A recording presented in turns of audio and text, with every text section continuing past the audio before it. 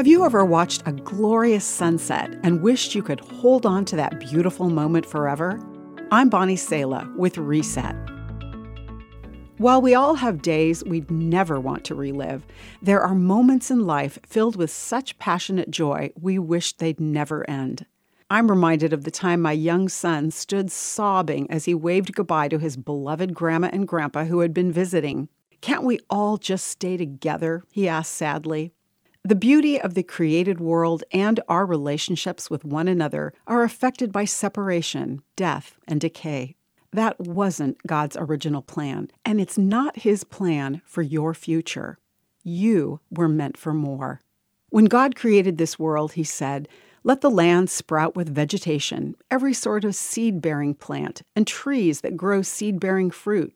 These seeds will then produce the kind of plants and trees from which they came. And God saw that it was good." Isn't it fascinating that God built regeneration into His beautiful and nourishing world? This world was meant for more. So when man said no to living by God's rule, death came to every living thing. But in His substitutionary death, the Bible says that Jesus broke the power of death and illuminated the way to life and immortality. Here are Jesus' words. "I am the resurrection and the life. Whoever believes in me, though he die, yet shall he live.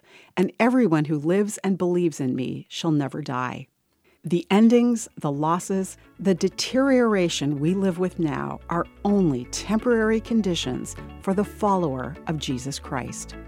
I'm Bonnie Sala with Reset. To hear this again, read or share this, or to find more resources like this, visit guidelines.org.